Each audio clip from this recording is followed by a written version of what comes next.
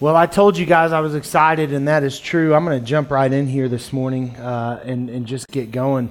Our statement on baptism reads, Jesus submitted to baptism, signifying the beginning of his ministry. Likewise, he asks us to be baptized as a public profession of faith, as the next right step following salvation. Believers are baptized by water in order to reflect the death, burial, and resurrection of Christ. If you choose to be baptized at CrossPoint Fellowship, it occurs through full immersion. So, baptism, right? Baptism, I think, is one of the most important things that we as believers can do. It signifies so much of what Christ has done in our life and points people directly back to his acts on the cross and in the grave. Baptism represents the rebirth that Jesus says is required in order to enter the kingdom of heaven. Now, I always go back to John chapter 3, verses 3 through 5. This is when he's talking to Nicodemus, who was a Pharisee and came to meet Jesus in the secret of night because he didn't want others to know that he was talking with this teacher, because Jesus at this point is a little controversial, and he just didn't want people to associate him with Jesus. But the thing was, he Nicodemus kind of knew there was something about Jesus, knew that he was worthy of listening to, knew that this conversation needed to take place. And so he comes and really he's just seeking clarification from Jesus. Teach me what it is that you're teaching. And so he asked Jesus a question and about kind of just the salvation piece and the things that Jesus is saying to him. And Jesus answers him in verse 3. He says, "Truly I say to you, unless one is born again, he cannot see the kingdom of God." And Nicodemus said to him, "How can a man be born when he is old? Can he enter a second time into his mother's womb and be born?" And let's be clear, nobody wants that, right? None of us want that. Mothers don't want that. Children don't want that. That's something we're all looking to avoid. And so it's a pretty strong question by Nicodemus, because he's thinking what I would be thinking at that moment if I was just completely with a lack of understanding. Gross, right? And so he says, how can that be possible? We're supposed to, re-enter our mother and then be born again? And Jesus answered him, "Truly, truly, I say to you, unless one is born of water and spirit, he cannot enter the kingdom of God." Now, what we have in this passage is a really beautiful piece of scripture and a beautiful play on words that you really don't kind of understand and see unless you read it in the original language. And so Jesus tells Nicodemus that he must be born anothen, right? That's the word that he would have used. Now, that word means two things. It can be translated in one of two ways. The first way is again, which is how we see it in this piece of scripture. But the second way it's often translated is from above. Isn't that awesome? So not only must we be born again, but we must be born again from above. You see, we're all born of this earth. Every single one of us has that experience. We share that in common. But in order to experience the kingdom of God, in order to move beyond what it is that we have on this earth, we must be born again from above. And the only way that this is able to take place, Jesus tells us, is by water and spirit. Now, there are various views on what Jesus meant by his use of the term water here, but the one that has the most scriptural support, the one that most theologians agree on, is that when he is referring to being born of water, he is referring to John's baptism. And so when I say John's baptism, I'm referring to John the Baptist, whom which we see Jesus being baptized in Scripture. Now, John's baptism wasn't like ours today, one of mere symbolism. It was a baptism of repentance. It had a significant meaning in the life, specifically the life of a Jew. It was done in preparation of the coming Messiah. You see, because John's message, which we'll read here in a few moments, was, "I'm here to baptize you with water to prepare you for this coming Messiah who will come and baptize you with fire in the Spirit." Right? And so Jesus is clarifying to Nicodemus, there's two ways that you must be baptized. One, you need to be baptized by water so that you show your repentance and you are prepared for the coming of the Messiah. And two, you must receive the baptism of the Holy Spirit, which Nicodemus doesn't know at this time is going to come from the man who's sitting across from him, having this conversation. You see, by submitting to baptism, I think it's important that we understand that we are also following Jesus' example. by submitting to baptism, we are following Jesus' example. I want to call your attention to Matthew chapter 3, verses 13 through 17. It says, "Then Jesus came from Galilee to the Jordan to John," this is John the Baptist again, "to be baptized by him. Now John would have prevented him, saying, 'I need to be baptized by you, and do you come to me?' But Jesus answered him, 'Let it be so now, for thus it is fitting for us to fulfill all righteousness.' Then John," it says he, but then John consented. "And when Jesus was baptized, immediately he went up from the water, and behold, the heavens were opened to him, and he saw the Spirit of God descending like a dove and coming to rest on him. And behold, a voice of heaven said, 'This is my beloved Son, with whom I am well pleased.'" Now, one of the things I want to point out before we kind of dive into the baptism piece here is that all three members of the Trinity are present in this moment. Isn't that cool? So here's God the Son and Jesus submitting to baptism, a baptism which I'll explain in a moment he really didn't need.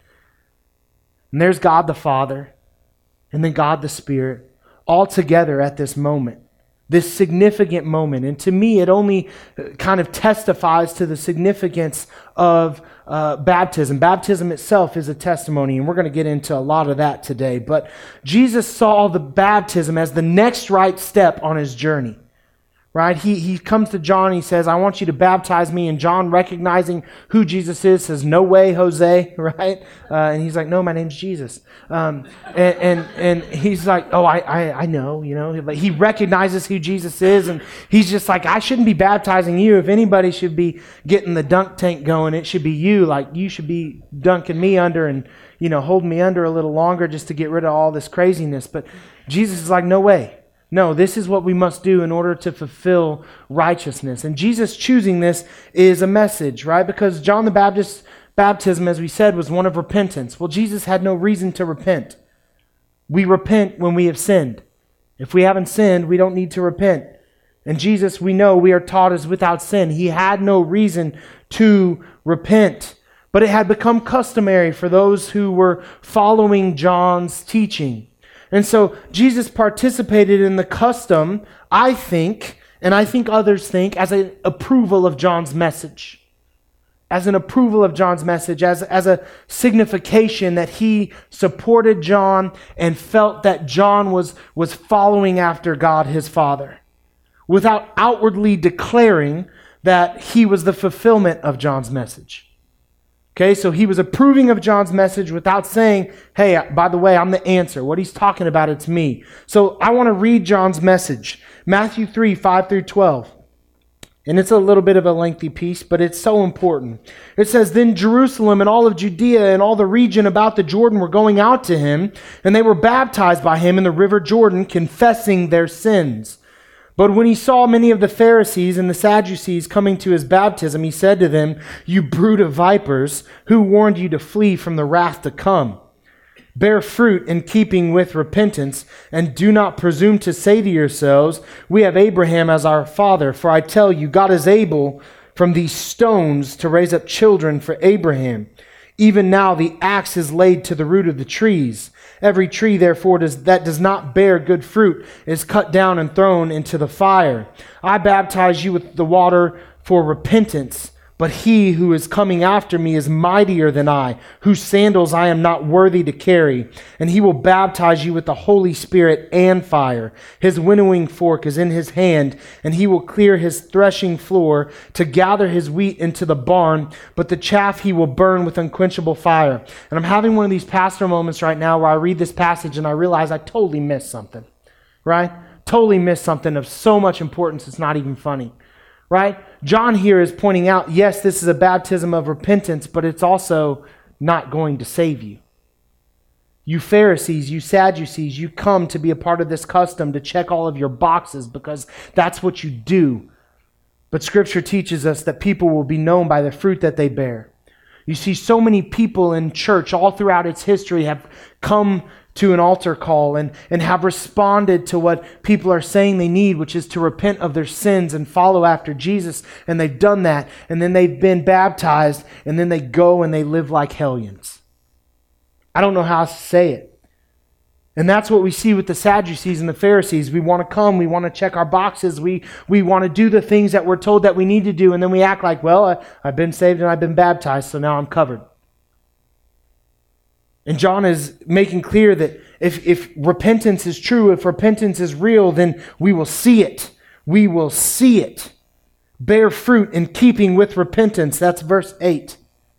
Bear fruit in keeping with repentance. You see, true repentance will be known by a change in behavior. True repentance will be known by a change in lifestyle. True repentance is known by how we change from what we were to what we will be.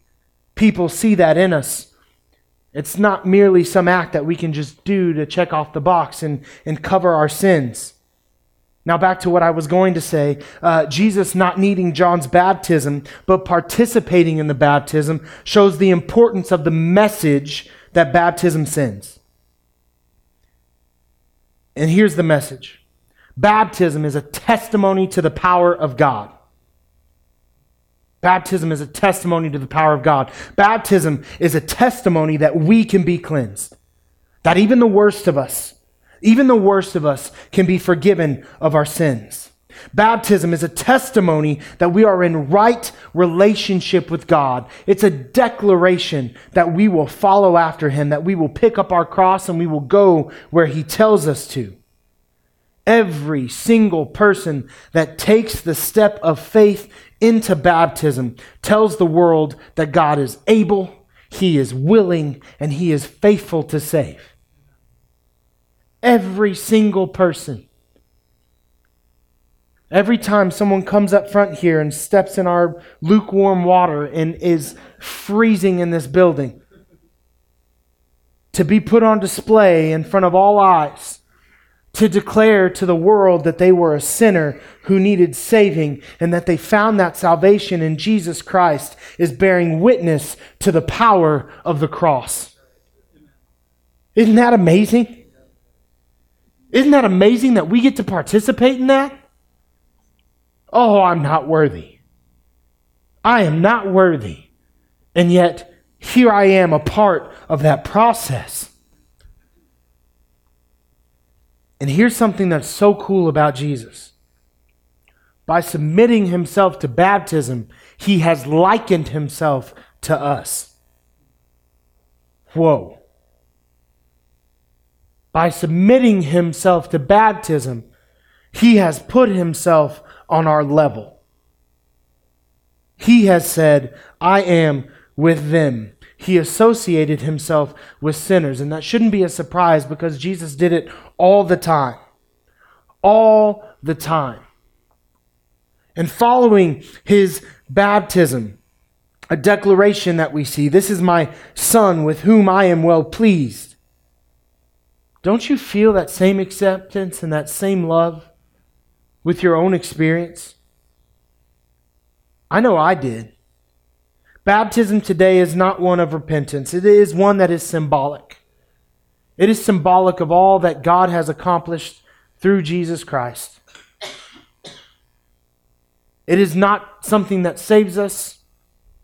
When we repent to God, and we are able to do so because of what Christ did on the cross. It doesn't save. It completes no work. It simply tells the world that we belong to Christ. But it also declares our connection to God. We've talked a lot about testimony. I want you to know that baptism also testifies to Christ's work on the cross and in the grave. Romans 6, 2-3. What shall we say then? Are we to continue in sin that grace may abound? By no means. How can we who died to sin still live in it? Do you not know that all of us who have been baptized into Christ Jesus were baptized into His death? We were buried, therefore, with Him by baptism into death, in order that just as Christ was raised from the dead by the glory of the Father, we too might walk in the newness of life. Being submerged in the water mimics the burial with Christ in the grave. A burial that we participated in while never actually having to experience. It represents the death of the hold that sin has over us. And the beginning of the change that takes place in us. And as we rise from the water, it mimics Christ's resurrection from the grave. You see, we're free because Christ freed us. We get to experience new life, resurrection, because of what Christ did for us. We don't have to be slaves to our sin because He conquered it. Every time someone submits to baptism, they tell the story of what Christ did on the cross. They're sharing the gospel. They're letting others know that it's possible for them as well.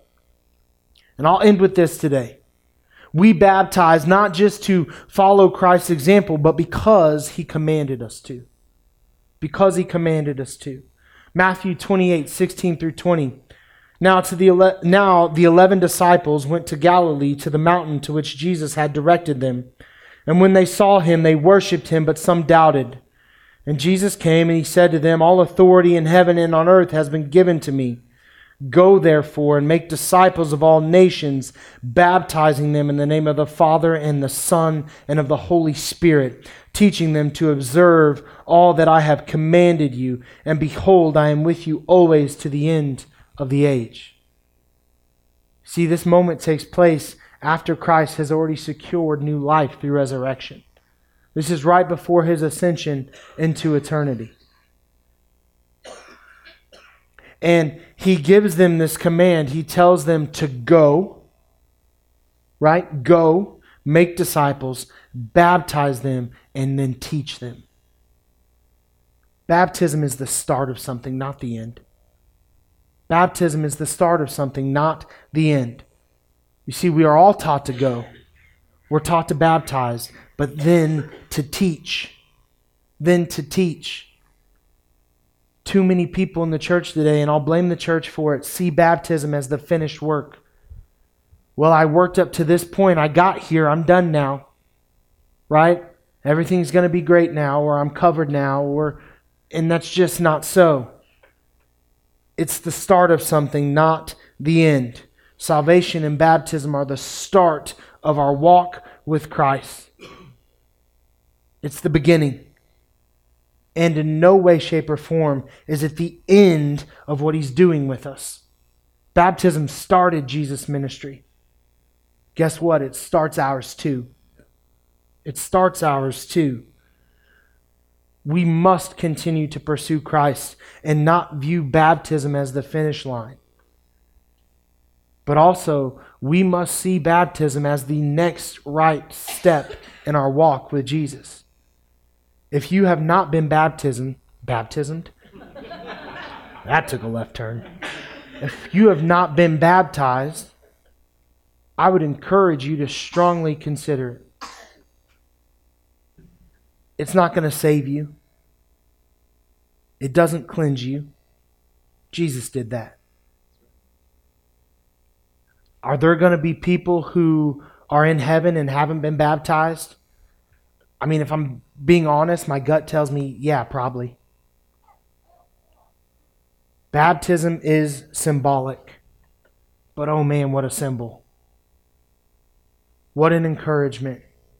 What a testimony. What a way to tell the world what it is that Christ has done for you. Men, I have to tell you, men, you are on my heart. You are on my heart because I know that so often in my own home, I'm not keeping up the end of my bargain. I'm not the spiritual leader always that I'm supposed to be. Sometimes I am. And unfortunately, there's a lot of times that I'm not. Have you been baptized?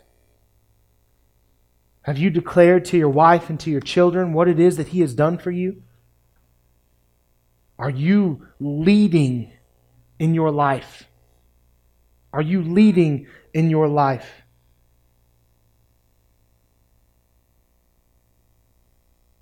How can we expect our wives to want to do it? How can we expect our children to want to participate in it if we are not leading like Christ has led us? Again, baptism, not going to save you. But needed. I kind of made that statement to introduce the fact that here in the upcoming months, and I don't know when this is going to be, we're going to do a marriage. I don't even know what to call it. Seminar, get together, sessions. I'm not gonna. I will probably be leading in teaching that, not because I'm an expert by any means, not because I'm perfect, not because Jerica and I's marriage is flawless. I think it's pretty great. I do want to say that. I love you. I just want to be clear about that. But I look at our world. And this is what I know. I see the importance of what baptism reflects, and I know that process does not take place if it's not starting in the home. Right? It's not starting in the home. And there is something that is so powerful about individual family units worshiping together. And parents, that starts with us. And husbands, that starts and begins primarily with us. Right? I want the world to see what Jesus has done in my life. I want the world to see what it is that Jesus has done in your life. And that's really what baptism is. That's really what baptism means. It's a declaration that we are His, that we are in Him and He is in us. And I could sit here for hours. I'm not going to do it, but I could sit here for hours and just talk to you about the importance of that step. So baptism is not something that you've done. I want you to pray about it. I want you to think about it. I want you to talk to me about it. Because it is so important. It is so important. Let's pray. God, I want to come to you right now and thank you for this day. I thank you for who you are, what you've done through Jesus. The fact that we get to participate in testifying to what Christ did on the cross and what He did in the grave through the act of baptism. Lord, when we submit ourselves to the act, when we declare to the world that we were sinners, that we needed to be saved by grace, and that has in fact taken place in our lives, and that now we are a new creation. We are a testimony. Our life is a testimony to Jesus. And I don't know if I'll ever be able to fully comprehend why we get to be a part of that story. But I do know that it's a blessing. I do know that it is a blessing. It's not the end, it's the beginning. It's not a declaration of perfection, it's a declaration of brokenness, but also of healing. God, there are people all around this room today that are dealing with brokenness and hurt and pain, physical, emotional. Lord, too many of us try to rely on ourselves to fix the problem that sin has created in our lives. Because truly, sin is the root of all evil.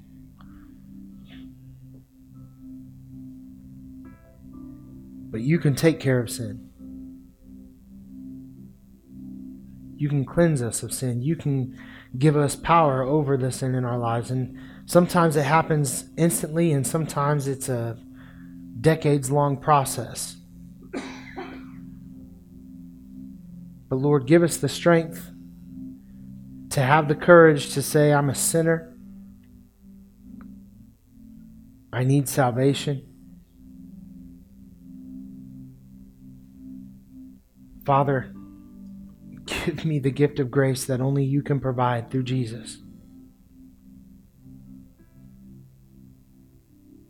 And may we, like so many in the history of the world, continue on striving to sin no more. We are thankful for what you accomplished on the cross, Jesus. We are blown away by what you accomplished in the grave, and continually astounded by what you did in your resurrection. We have life because you deemed it so. Thank you. In Jesus' name I pray, amen. Let's stand right now and let's worship. If you need to be prayed for, I would love to pray for you this morning. You can use our stage as an altar. Come forward and pray yourself. Now's just an opportunity, I think, to reflect on where you are in your walk with Jesus and what your next right step is. And maybe it's the decision for salvation. Maybe that decision has been made and baptism is something that needs to take place in your life. Okay? Maybe both of those things are taken care of and you want to call CrossPoint your church home permanently and you want to become a member of our church. We would love for that to take place. Whatever decision it is that you need to make for Jesus today, whether it's one of those three or something else that He's calling you to do in your life, submit to it. That's my encouragement to you. Submit to it. You will not regret it. It will be one of the best things you've ever done. I can promise you that. I've never once regretted submitting to Jesus. I regret some of the steps it took me to get there, some of the bumps and bruises I've had to endure along the way, but never once have I regretted submitting to a call that Jesus has placed on my life. Will you do it today? Let's worship.